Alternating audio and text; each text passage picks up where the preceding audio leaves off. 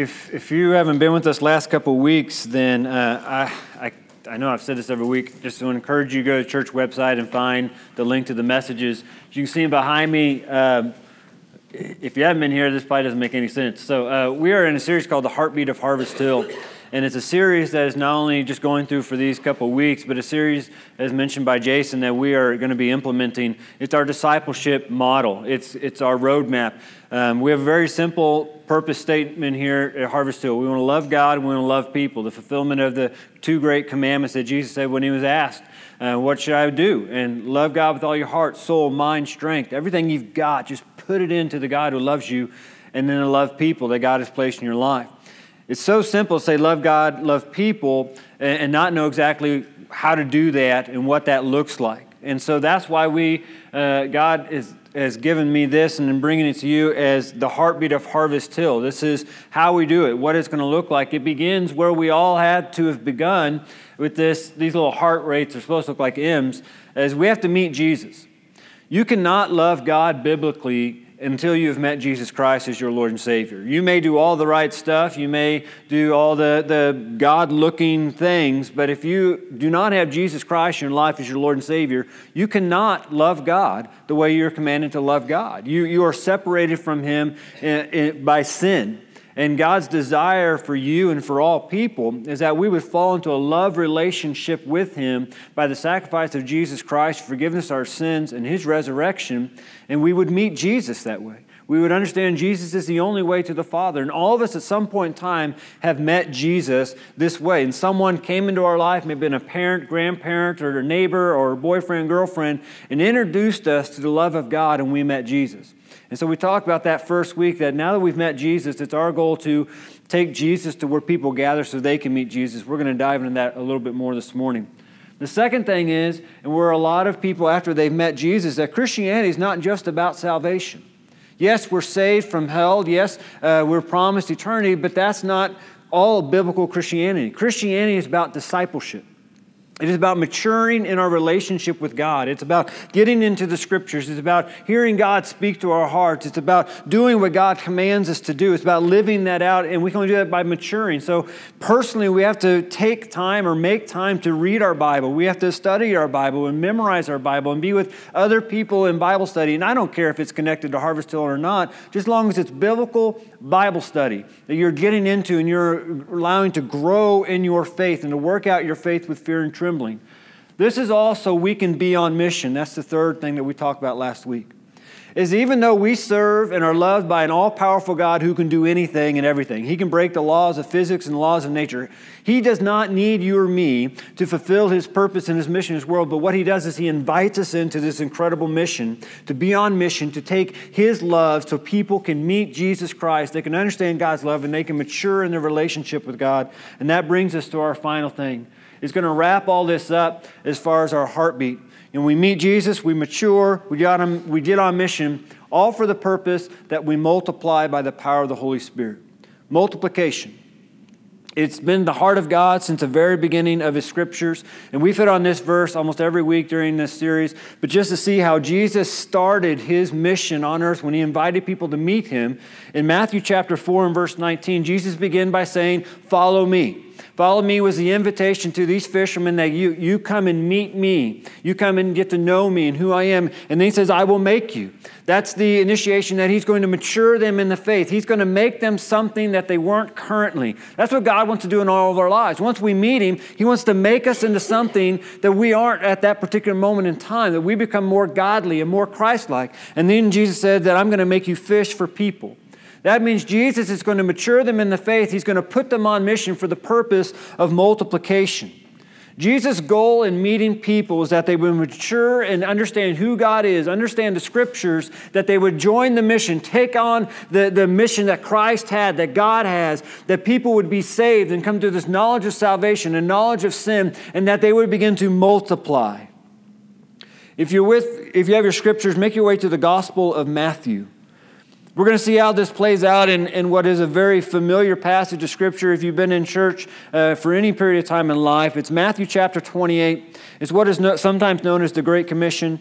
Jesus didn't call it that. Matthew didn't stick that little subtitle in there. That was put in there by missionaries, and we'll get to that here in a moment.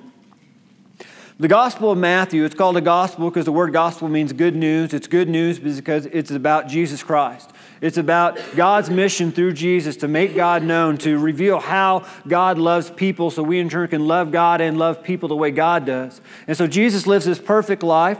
He takes these men and these followers along with him and begins pouring into their life for 3 years that we know of. He's pouring into their life, maturing them to eventually pass on the mantle. Because Jesus was going to die on a cross. He was going to be put in a tomb. He was going to rise again, and eventually he's going to ascend into heaven. And in Matthew chapter 28, we have Jesus is post-resurrection. He is now preparing his disciples to carry on the mantle or to take the baton. And in the Gospel of Matthew, it's very odd because Matthew, if you're familiar with the Scriptures, was a follower of Jesus. He was a disciple. It's the Apostle Matthew, also known as Levi. Now, Levi was a tax collector. Not only was he a tax collector, he was a Jewish tax collector. And in the eyes of the Jewish people, he would have been a traitor. And yet God uses Matthew, this Jewish tax collector, a former Jewish tax collector, to write a gospel that is directed towards the Jewish people. If you read through the Gospel of Matthew, you see that Matthew drives from the Old Testament and the prophecies numerous times because he wants the Jewish people to understand that Jesus is the long-awaited Messiah. And one thing I can tell is just by looking at the name Matthew of the book and understanding who God used to reach his people, the Jewish nation, is that God can use anybody from any background to reach any people. All we have to do is be willing and obedient and submit and say, God, I'm here, I'm ready to go. It's not your track record in the background or in the past. It's what are you willing to allow God to do right now in your life? Are you willing to be on mission, even if it gets out of your comfort zone? Are you willing to reach people that other people that you were mistreated by? Are you willing to love people that you don't really want to love? Jesus said that's the sure sign that you're one of his followers. You love people that are your enemies, that persecute you. And so Matthew is writing to this group of people because he wants the Jewish people to understand that Jesus is this Messiah they've been waiting for. And he continuously points back to Scripture. And one constant theme throughout the Gospel of Matthew is the authority of Jesus Christ. Jesus' ministry begins in chapter 7, and when it's the end of the Sermon on the Mount, and after Jesus finishes teaching, it says they were astonished, being the crowds, at his teaching, because he was teaching like one had authority. And if you read through the Gospel of Matthew, if you've yet to start picking up a book and reading Scripture on your own, start in Matthew, you'll see the authority of Jesus coming out because he has been authorized by God. They're amazed at his story and his teachings, amazed at his authority and his miracles, amazed at how he treats people who have been cast out of society. And it all comes down to Jesus is showing people, look, this is how you love God and this is how you love people. It has to be more than words. It has to be more than a sticker on a church van. It has to be more than something on a website. There has to be action behind this. And as Jesus is getting ready to ascend into the heavens, in Matthew chapter 28 and verse 16, we'll start there. It says the 11 disciples, it's 11, not 12, because Judas he's gone. They traveled to Galilee, to the mountain where Jesus had directed them. And when they saw Jesus, get this, because this just jumped out at me. And I don't know why. I've never seen this before, or it just didn't happen that God showed it. But they worshiped, meaning the 11 are there, they worshiped, but catch the tag there at the end of verse 17. Some doubted. Some doubted.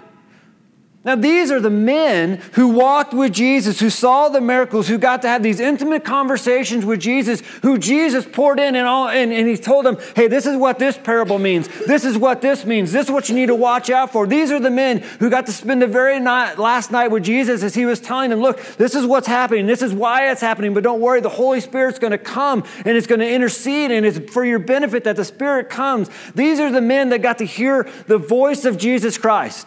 They looked him in the eye. They got to hold his hand and sing Kumbaya, right? I mean, these are the men who saw Jesus out of the tomb. They got to touch his side and see the nails in his wrist. These are the men who ate with the resurrected Jesus. And here, 40 days later, as he's preparing to ascend into the heavens to sit at the right hand of God, that's authority. There were some there that were worshiping. That means they were in awe. They were giving glory to God. But notice that in these 11 men, there were some that doubted. Now, we don't know what they doubted, but it is encouraging to me, and I hope it's encouraging to you. When it comes to multiplication, we do not have to have it all figured out. You may be confused about parts of Scripture. You may have questions in dealing with your faith. You may have your own doubts. But in the midst of that, we can still multiply. The only thing that keeps us from multiplying is our own fear. And God has not given you a spirit of fear, but of power and love and self-control. These men were seeing Jesus, and they worshiped and they were doubting, because multiplication doesn't require a church position or a degree you put on your wall. It simply requires obedience. And multiplication is the heart of God. If you go back to Genesis in chapter 1, when God creates everything, He gives this command, be fruitful and multiply, all according to their kinds. After the flood and Noah and his family comes out, God again issues the command to Noah and his family, be fruitful and multiply. Here in Matthew 28, what Jesus is doing is He's taking this creation initiative and what we call the Great Commission, and He's saying that we now are to be fruitful as God's people. We are to multiply according to our kind. And that's what's known as the Great Commission. Again, Jesus didn't say, hey, guys, you really need to listen up before I go. This is the Great Commission. Matthew didn't write that in there and say, hey, this is what Jesus would have called the Great Commission. The Great Commission is put in there by missionaries. The word commission means it's an instruction, a command, or a duty given to a particular group of people. But one thing we have to understand as God's people is the Great Commission is not the Great Suggestion. It is, in fact, a command. The language there in verse 19 says, go. The implication in the Greek means as you are going. It means that you are expected to do this, and you should be doing this. And there's no reason that you should not be doing what I'm commanding you to do. So we find here in Matthew chapter 28, beginning there again, and it start in 18, Jesus came near and He said to them, He says, all authority, there's that authority again in Matthew, it's been given to me and in heaven and on earth. And by this authority, Jesus is now going to authorize these men to carry on the mission of God.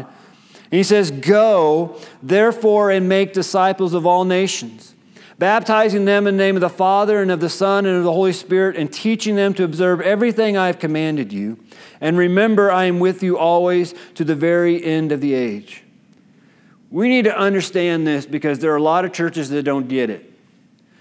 Biblical Christianity is about movement. It's about movement. Love is movement. You can say you love something, but unless there's evidence of that by the movement, by our actions, it's not really love. And here, when Jesus commands His disciples that you are to go, and He gives them directions on what they're to be doing, it's because it's about movement. We see in the book of Acts that when the Holy Spirit comes upon the followers of Jesus Christ, the world erupts in movement. Christianity begins to expand into the known world because God is about movement. He's about multiplication. And this is done in two ways in our life. One is outwardly, one is inwardly. Evangelism and discipleship. This is how we multiply. When it comes to evangelism, evangelism is teaching, proclaiming, and preaching the gospel, the good news of Jesus Christ, in order to persuade listeners to convert. Last week we talked about being on mission, and we looked in the Corinthians and how we are now ambassadors for Christ, that Christ is appealing through us. That is part of our evangelistic effort. And we are to engage the nation, the culture, the community with the message of Jesus Christ, proclaiming Christ. This is what Jesus meant when He says, go and make disciples of all nations. You are to go and you are to teach them everything I have taught you. It's about engaging. It's about coming to an understanding that the people that God has placed in our life are either going to heaven or hell. And we carry the gospel, the good news inside of us, that can guarantee their eternal salvation in heaven. But we have to be moving. We have to allow Christ to use us. So what do we talk about? What do we proclaim? Well, this is why we went through this. It begins by proclaiming, when did you meet Jesus? When did you meet Jesus? Maybe you're young, maybe you're old, maybe you're here and you're still seeking. We proclaim when we met Jesus. We proclaim what we've come to learn about that invitation, that gift of salvation. That doesn't mean you need to bring out big words like justification and redemption and atonement and all that. It doesn't require a degree. It just requires you to be able to say, Jesus, I met Jesus. I was a sinner. God saved me through Jesus Christ, through His sacrifice on the cross, His resurrection. I believe that. I don't understand all of that, but I believe it. I met Jesus, and now I'm continuing to grow, mature in that relationship with God so I can know this God who loves me more. That's what we proclaim. You don't even have to have a Bible to do that. It's your testimony. It's your witness. You can't argue with someone's witness. It's what they've experienced. So we proclaim, and we go out and we proclaim it to people so they can become discipleship. Bill Hull, in his book Conversion and Discipleship, quotes C.S. Lewis, and he writes that the church exists for nothing else but to draw men to Christ, to make them little Christ. If they are not doing that, all the cathedrals, clergy, missions, sermon, even the Bible itself are simply a waste of time. God became man for no other purpose. See, Jesus has called you and me to meet with Him, to mature in our relationship with God, and then to be on mission for the kingdom of God for the purpose of multiplication. That's what we're here for. If all we do is play church, we've missed it.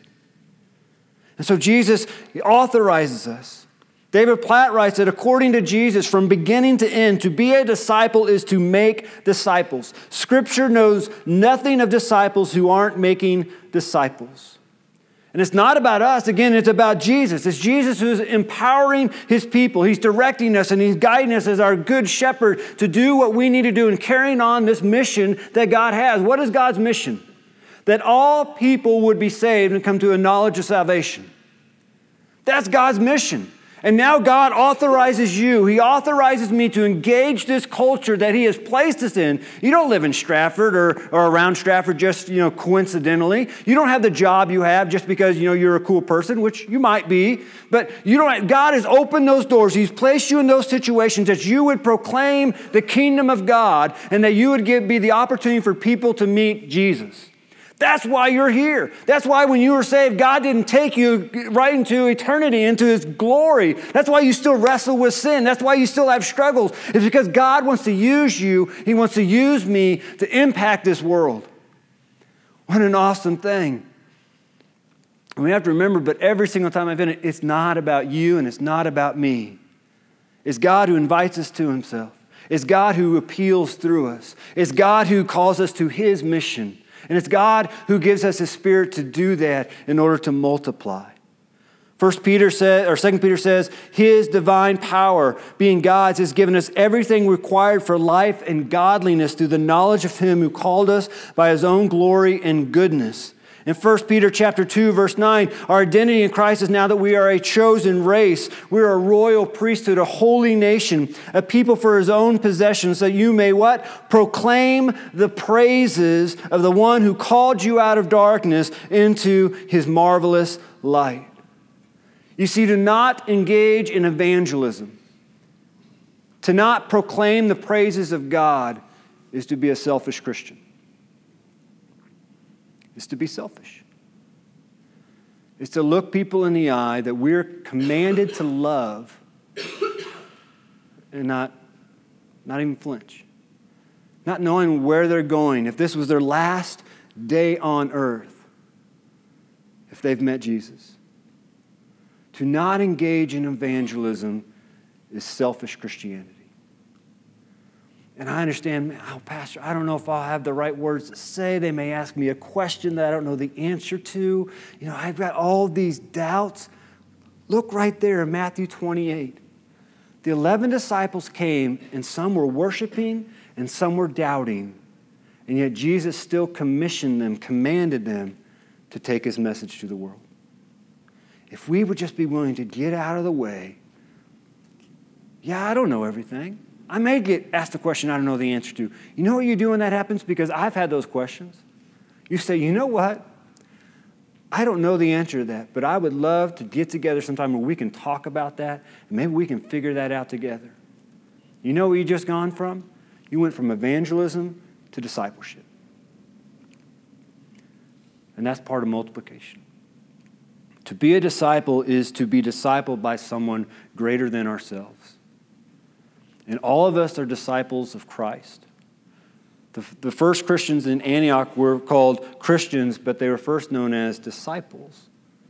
You see, they were learning from the teachings of Christ. They were learning from these 11 men who took these words of Jesus seriously, that they went and started making disciples. They started baptizing. They started proclaiming Jesus and the Father and the Holy Spirit, and they started teaching them everything that they had been taught. You see, to not engage in discipleship is because you may not have been discipled in the first place. And we've got a lot of people who've been Christians for a really long time, not just here, I'm talking in America, that really have not grown up in the faith. They're the same spiritual age as when they first came to Christ, and they've been going to church maybe 30, 40, 50, 60 years. See, the command here is that we go and make disciples, and the only way I can make a disciple is in turn I've been discipled. I've got to have people pouring into my life. And there's several ways to do this. One is right now what's going on. And all across this nation, there's pastors pouring into God's people the Word of God so that they can grow in understanding, they can begin maturing in their relationship with God. But here's the thing. If this is the only discipleship you've had in your life, you're probably not growing as well as you should be. How many can remember everything that we said when we talked about meet Jesus? Can you remember all the verses and the passage of Scripture we brought up that week? How about, just 2 weeks ago, mature in our relationship with God. Anybody remember the main passage of Scripture we looked at that week? How about last week? Here's the point, and this isn't to kick you in the shins or whatever. Here's the point, is that you sit here and you may be taking notes, you may be reading, you may be taking things in, but we've got to have the opportunity to digest it. We've got to have the opportunity to communicate about it, to conversate with other believers about it. And so if we just sit here every week after week after week and you have a pastor pouring into the Word of God into your life, but you don't take that time to sit down with other believers and to talk about what God is trying to tell you, you're really not being discipled. You're just a listener. See, a disciple is someone who's continuously living in the teachings and the presence of Jesus. And so they're following those things. And so we got to have moments where, we sit down with, maybe it's your family at dinner, at lunch after church. Hey, we talked about this. What did you think about that? What do you think God was telling you to do? How do you think you should respond to that? Hey, Pastor mentioned a passage of Scripture. Let's go look at that real quick and let's talk about that.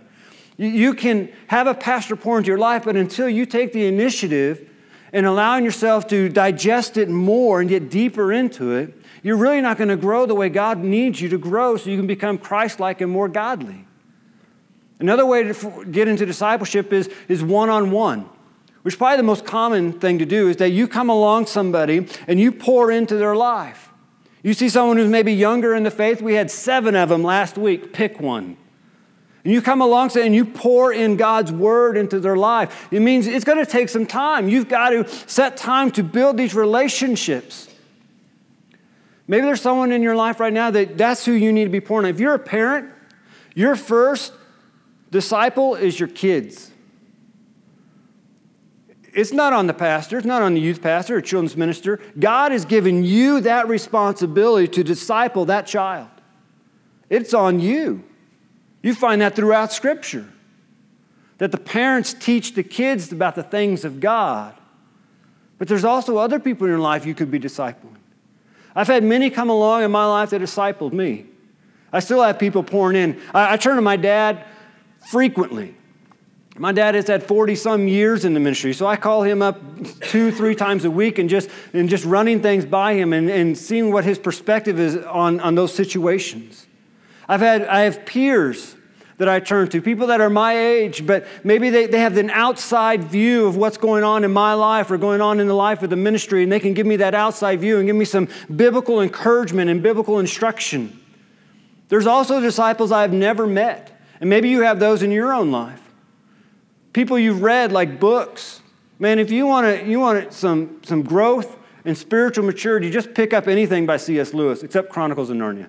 That won't help you much. But C.S. Lewis, A.W. Tozer, man, just pick those books up and allow these men who walk with God and allow them to pour into your life. And it's not one-on-one discipleship, but you're allowing someone who's more mature in the faith, who's gone to deeper levels with God to disciple you.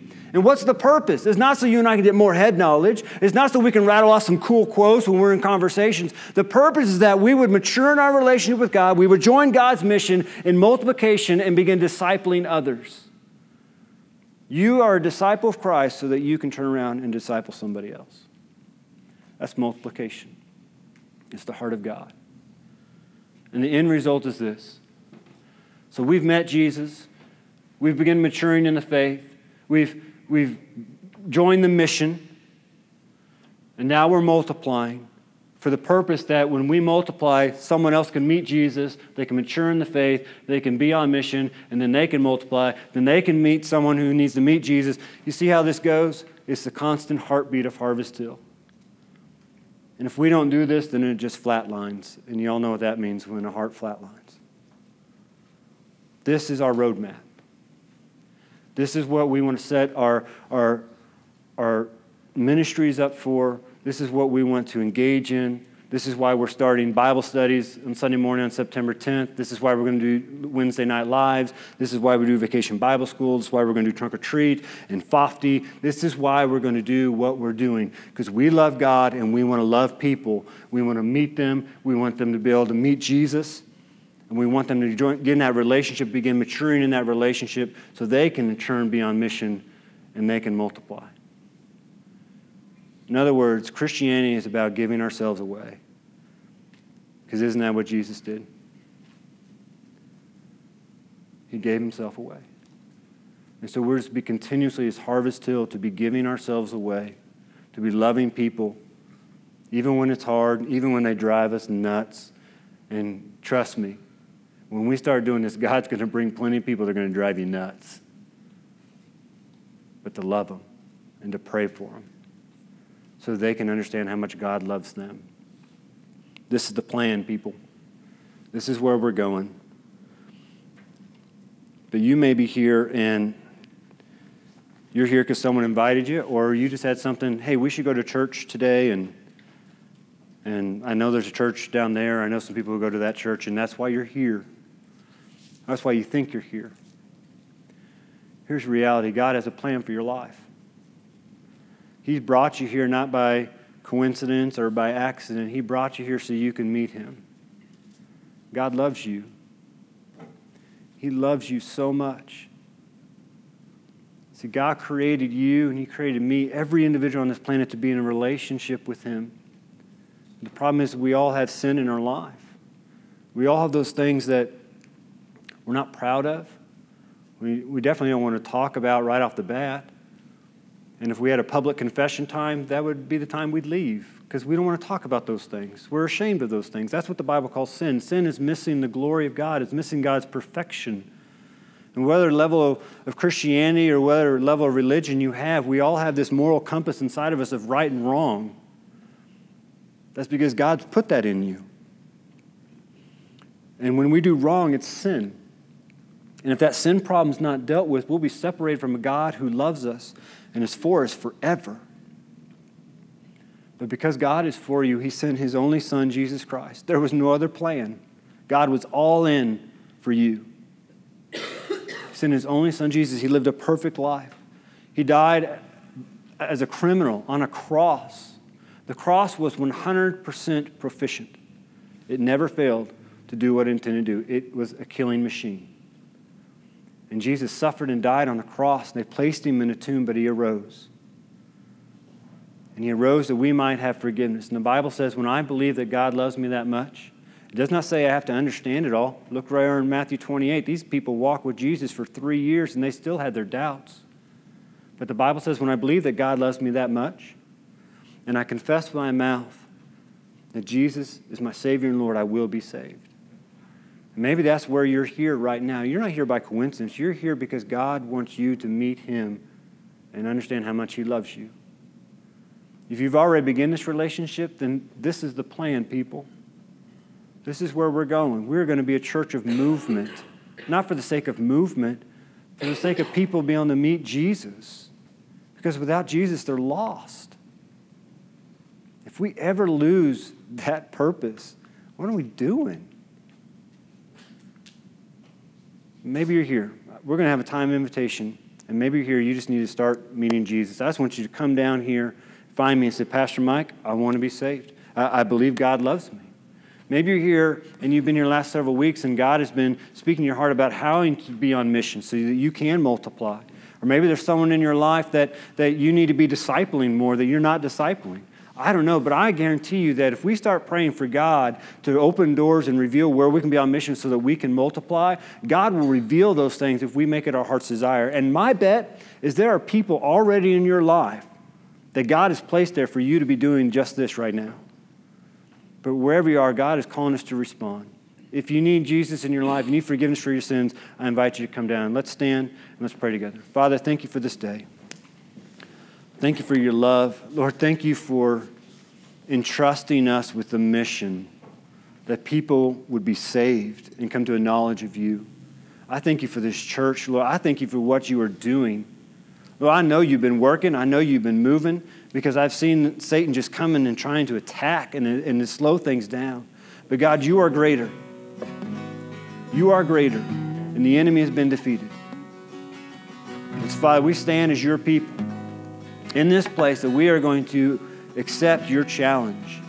We're going to continue to grow in our relationship with you. We're going to continue to find ways to be on mission for you. We're going to continue to get out into the world and to proclaim the good news of Jesus Christ, to proclaim your praises. Father, thank you for entrusting us with this. You know, many of us have these struggles in our life and things that we think, well, I can't do that because of this. Lord, you say, no, my grace is sufficient. Father, as we come this time, this place, I know you've been working. I know you've been moving. Help us to respond appropriately now. For those who are here this morning who don't know you as their Lord and Savior, Father, I just ask you to give them the courage to walk down this aisle, to just let it be known they want you in their life. And I thank you, Lord. It's not about our resume or our background or what we can even bring to the table. It's all about you. So let this time of invitation be all about you. Forgive me if I failed you or if I've gotten in your way. I thank you for this day. I pray this in your Son's name.